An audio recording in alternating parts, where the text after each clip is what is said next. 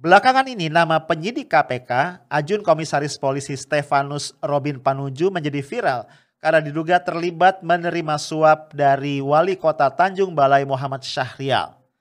Diduga suap itu diberikan agar kasus yang membelit Syahrial bisa dihilangkan dan tidak naik ke tingkat penyidikan atau setidaknya Syahrial tidak ditetapkan sebagai tersangka. Kasus ini membuat kepercayaan masyarakat kepada lembaga anti rasuah kita semakin turun dan akhirnya harapan tentang KPK yang kuat dan berwibawa pelan tapi pasti sirna.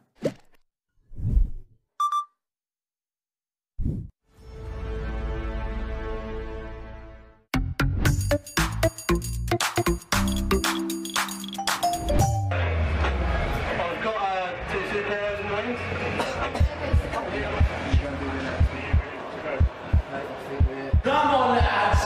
Fuck it out of Batman all the way. 10, 9, 8, 7, 6, 5, 4, 3, 2, 1. So Will, I've been doing this 15 years and finally I get to see Batman and Robin take on Spider-Man. I never thought I'd be saying that. Halo guys, ketemu lagi kita malam ini. Kayaknya kalau gue lihat nih beberapa di antara lu nih baru pulang tarawih ya. Ini tarawih kita yang ke-12 ya bro, karena tadi nih puasa kita yang ke-11. Alhamdulillah ya, kita sudah masuk ke etape yang kedua, 10 hari yang kedua.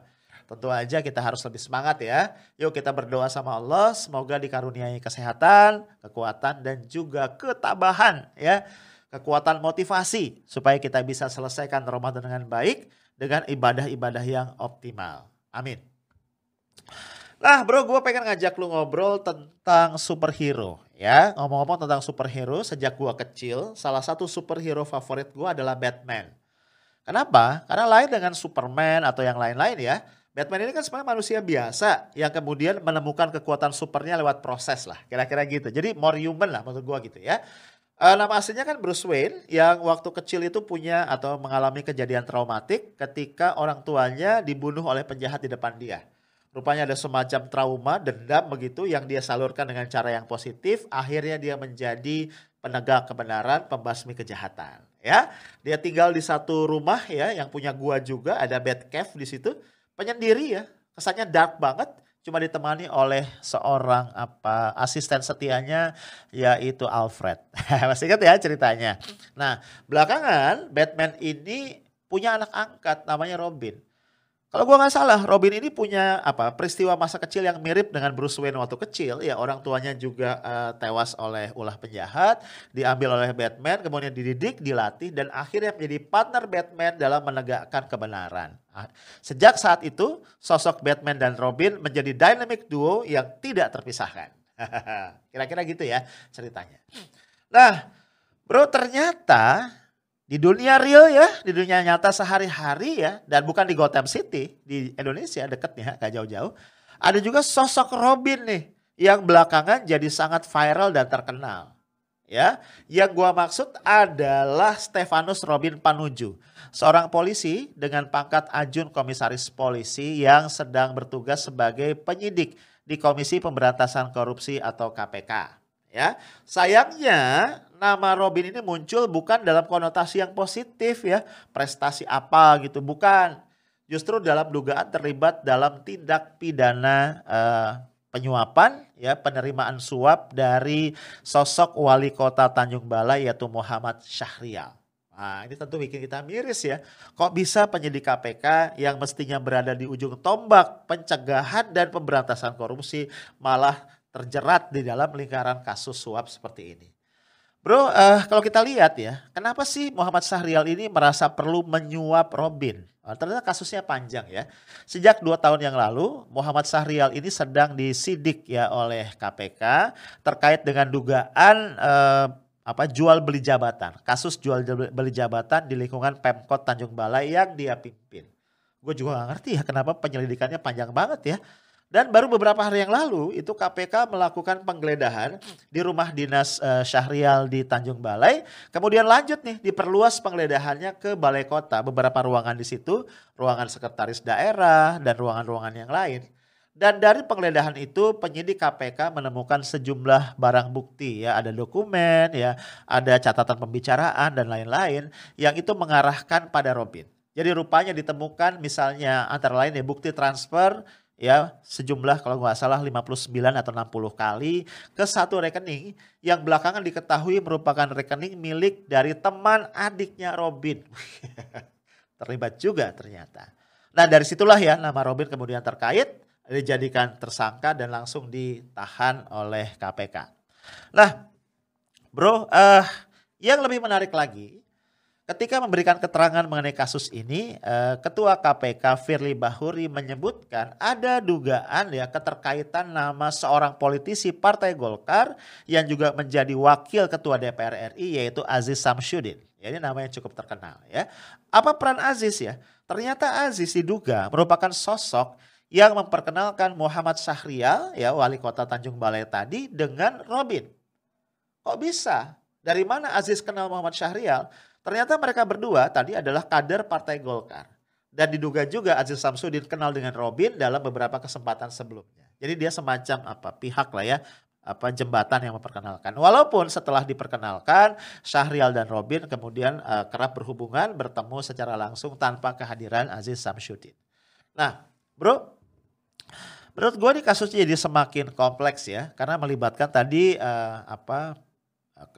kader Golkar yang juga ternyata adalah pimpinan dari DPR RI. Nah terus terang ya bro, gue agak-agak pesimis ya. Walaupun Firly Bahuri berjanji akan mendalami keterlibatan Aziz sampai tuntas. Tapi gue to be honest pesimis. Karena kalau kita flashback ya bro, selama setahun terakhir setidaknya 2020 ya. Ini kan pasca revisi Undang-Undang KPK dan pasca pergantian komisioner KPK di akhir 2019 ya. Itu selama setahun kita tidak melihat ada satupun nama ya anggota DPR RI yang ditangkap oleh KPK. Ini kan dahsyat ya. Padahal di periode-periode sebelumnya salah satu kelompok ya, yang paling banyak ditangkap oleh KPK itu adalah anggota dewan ya. Tapi setahun terakhir nggak ada. Sepanjang 2020 itu nggak ada. Sama sekali. Even one single name itu nggak ada. Nah kalau kita berprasangka baik, wah luar biasa nih ya. KPK sudah menjadi satu lembaga yang super bersih. DPR RI ya sudah menjadi satu lembaga yang super bersih. Sampai tidak ada satupun anggotanya ditangkap KPK. Wih, ini kita harus kasih apresiasi luar biasa ya. Tapi kayaknya kita ragu apa iya gitu. Karena dari beberapa survei ya tetap aja kecurigaan ya masyarakat terhadap DPR RI dan juga parpol-parpol sebagai lembaga yang paling korup itu masih tinggi ya. Persepsinya itu belum positif terhadap DPR dan parpol. Ya. Apalagi kita lihat ya kalau misalnya terjadi korupsi nih yang dilakukan oleh anggota DPR itu selalu aja muncul dugaan uangnya sebagian setidaknya ya itu mengalir ke partai. Jadi orang menduga bahwa memang anggota DPR itu ikut mencari dana lah fundraising buat partainya lewat bancakan proyek-proyek yang ada di APBN. Nah, jadi menjadi menarik ketika selama 1 tahun kemarin di 2020 tidak ada anggota DPR RI yang ditangkap oleh KPK. Ya sehingga akhirnya spekulasinya macam-macam. Apa ada deal gitu ya antara DPR dengan pimpinan KPK yang terpilih ini bahwa mereka akan dipilih kalau DPR aman. Walau alam ya namanya spekulasi ya. Ya tidak ada bukti sampai saat ini ke arah situ. Tapi gua harus katakan bahwa spekulasi itu cukup tersebar luas di beberapa kalangan yang mencermati masalah korupsi di Indonesia. Nah kekhawatiran gua ya. Nama Aziz Samsudin ini bisa aja kemudian menguap begitu saja. Hilang ya tidak pernah lagi dibicarakan. Apalagi sampai kemudian diproses lebih lanjut. Gue punya dasar ya atas kekhawatiran ini. Karena kalau kita ingat misalnya. Kalau kita bicara korupsi yang sedang ditangani KPK. Salah satu kasus yang akan menjadi top of mind adalah kasus korupsi bansos di Kemensos. Kita tahu ya prosesnya masih berjalan. Sudah ada 5 yang sedang didakwa ya. Lagi diproses di pengadilan. Ya, salah satunya adalah Juliari Peter Batuara, mantan Mensos yang adalah wakil bendahara umum dari PDIP. Ya, ada juga yang lain-lain ya. Ada 3 orang termasuk Juliari, pejabat Kemensos, dan ada 2 orang pihak swasta yang diduga sudah memberikan suap kepada mereka.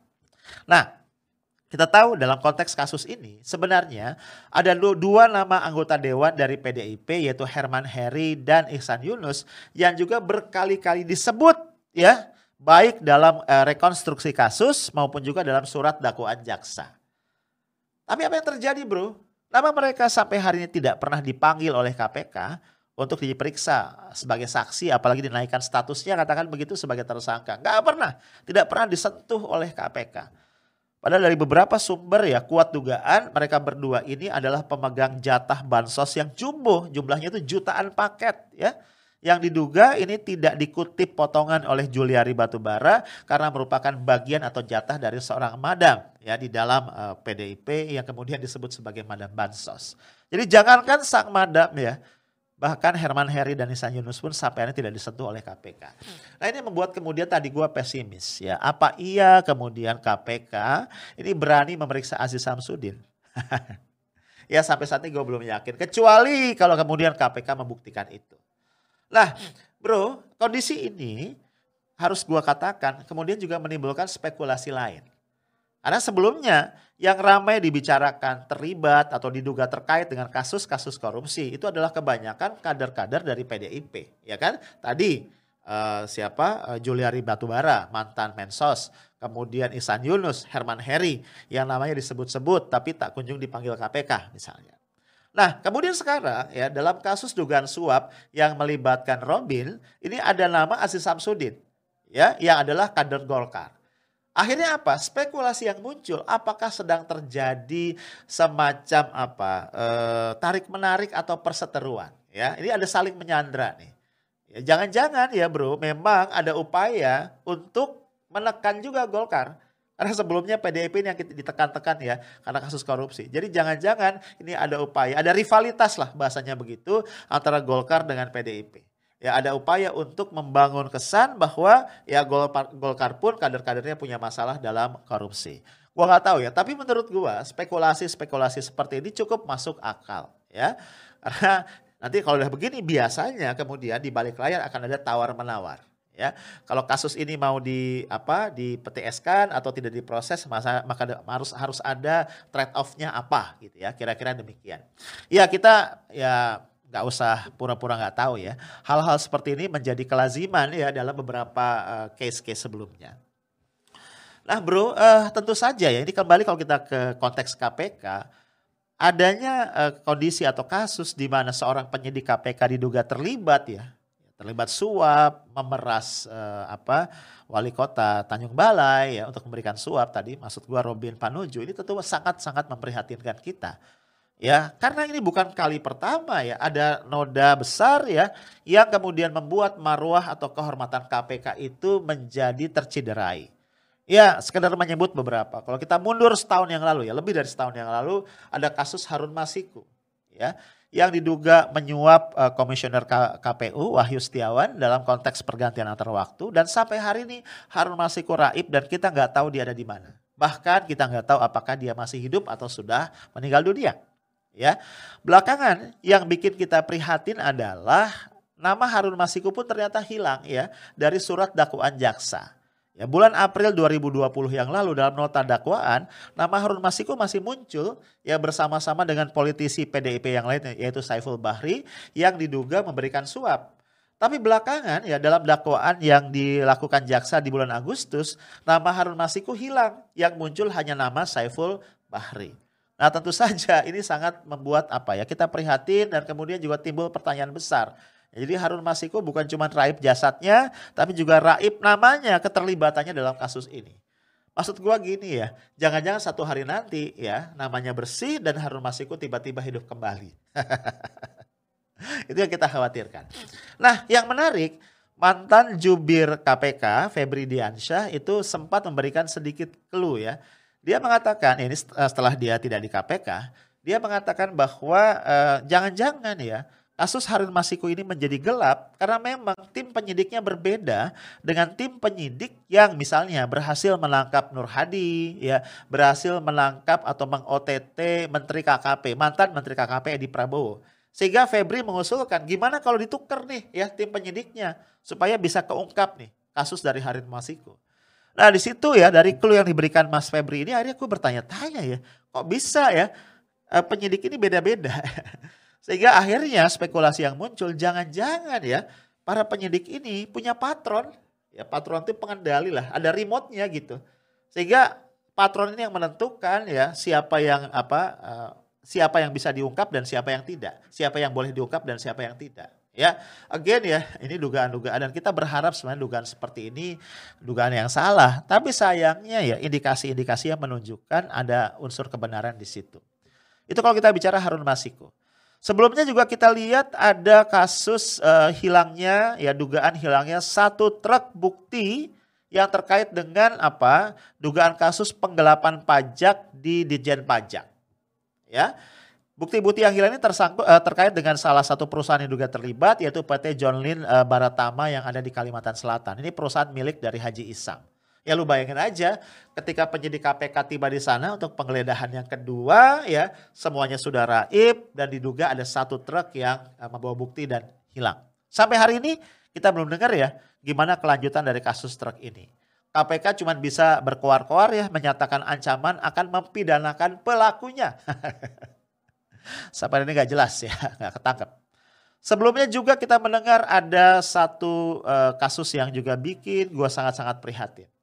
Barang bukti berupa emas 2 kg di gudang penyimpanan bukti alat bukti di KPK raib. Dan yang mengambil diduga adalah pegawai KPK yang saat ini sudah diproses ya. Emas tadi sudah digadaikan dengan nilai sekitar 900 juta. Nah, lu bayangin bro ya, dengan deretan kasus-kasus tadi akhirnya menjadi tidak berlebihan kalau masyarakat ya semakin turun, semakin rendah kepercayaannya kepada KPK. Ya, dan akhirnya lagi-lagi orang menyalahkan revisi Undang-Undang KPK yang terjadi pada tahun 2019 yang lalu. Walaupun pemerintah, DPR dan KPK sendiri sudah membantah dan justru mengatakan undang-undang tadi memperkuat KPK secara kelembagaan. Tapi yang kita lihat belakangan adalah bukti demi bukti yang menunjukkan kelemahan-kelemahan yang sebelumnya tidak bisa kita bayangkan, tidak terbayangkan ya maksud gua akan terjadi di KPK. Apalagi satu fakta yang juga tidak bisa kita lupakan ya belakangan ini. KPK baru saja menerbitkan SP3 ya surat perintah penghentian penyidikan ya terhadap seorang obligor besar BLBI yaitu Samsul Nur Salim bersama istrinya Icih Nur Salim. Ini sangat menyentakkan publik bro. Kenapa? Karena 2 orang ini diduga ya telah merugikan negara sebesar 4,58 triliun. Dan akhirnya mereka dapat SP3. Dibebaskan ya. Mereka bebas melenggang jadi orang merdeka. Padahal status mereka masih buron. Ini aja udah aneh ya. 2 orang tersangka yang buron bisa dapat SP3. Kalau buron itu kan artinya belum pernah diperiksa, ya kan, belum jelas gimana bukti-buktinya, kemudian dinyatakan bebas. Ya alasan KPK karena ya mitranya nih ya, pejabat pemerintah yang juga terlibat yaitu Syafruddin Tumenggung itu dibebaskan dalam kasasi oleh MA setelah pengajuan PK yang diajukan oleh KPK ditolak juga oleh Mahkamah Agung. Lah bro, ini tadi yang gue bilang sekali lagi, deretan kasus ini akhirnya membuat orang semakin pesimis ya tentang keberadaan KPK. Padahal ya kalau kita flashback ya, KPK ini adalah sebuah lembaga ad hoc ya, sebuah super body yang memang diberikan berbagai kewenangan oleh negara yang khusus yang tidak dimiliki oleh kepolisian, tidak dimiliki oleh kejaksaan. Lembaga-lembaga penegak hukum yang sebelumnya sudah ada. Kenapa? Karena disadari betul waktu itu bahwa kasus korupsi yang harus diungkap oleh KPK adalah extraordinary crime yang seringkali menyangkut kekuasaan. Iya kan? By definition yang namanya corruption itu adalah kejahatan, penyelewengan yang pasti melibatkan penguasa. Ya, melibatkan orang-orang yang ada di kekuasaan. Sehingga tidak bisa dengan kewenangan yang ordinary. Itulah alasan mengapa KPK diberikan satu kewenangan-kewenangan yang extraordinary. Tapi belakangan kita lihat kewenangan-kewenangan yang luar biasa itu dipreteli satu persatu. Ya tadi ya lewat revisi Undang-Undang KPK. Misalnya KPK, ini asal lu tahu ya bagi yang belum tahu, itu sudah dimasukkan ke dalam rumpun kekuasaan eksekutif. Artinya dia sama nih, setara dengan kejaksaan, setara dengan kepolisian. Ya kan? Kejaksaan dan kepolisian berada di bawah kekuasaan eksekutif, bro. Ya, nah sama aja. Begitu KPK masuk ke sana dalam rumpun kekuasaan eksekutif, artinya apa? Tidak ada lagi keistimewaan. Sementara dia tadi harus menangani kejahatan yang berkaitan dengan orang-orang yang berada dalam lingkar dalam kekuasaan. Jadi nggak mungkin kan? Secara logik tuh nggak mungkin. Nah, belum lagi ya status pegawai KPK semuanya itu harus dialihkan menjadi ASN. Nah, artinya apa? Jenjang kepangkatannya, aturan-aturannya harus sama dengan ASN yang ada di institusi-institusi lain. Ya bisa gue bayangin kemudian ya penyidik gitu ya statusnya tuh ASN gitu. Bagaimana ya dia bisa menyidik kasus yang melibatkan aparatur state aparatus secara terbuka, secara independen kalau statusnya sama-sama ASN. Belum lagi ya beberapa kewenangan KPK misalnya untuk melakukan OTT, kemudian melakukan penggeledahan, penyadapan itu hanya bisa dilakukan dengan izin dari Dewan Pengawas ya. Lu bisa bayangin ya orang mau menggeledah izin dulu, orang mau menyadap izin dulu. Itu kan rentan banget ya. Kebocoran bisa terjadi, belum lagi ya waktunya jadi lebih lama. Padahal ya kewenangan-kewenangan tadi membutuhkan kecepatan kalau kita ingin mendapatkan hasil yang optimal. Bro, dengan segala uraian tadi, akhirnya gue dengan getir harus mengatakan memang KPK hari ini jauh betul ya dari KPK yang kita bayangkan lahir di awal-awal reformasi dilakukan. Jauh betul. Artinya kita nggak tahu apakah masih ada harapan untuk pemberantasan korupsi di Indonesia. Mudah-mudahan masih, tapi kita akan lihat perkembangan selanjutnya. Itu aja dari gua, stay tough, smart and professional. Assalamualaikum warahmatullahi wabarakatuh.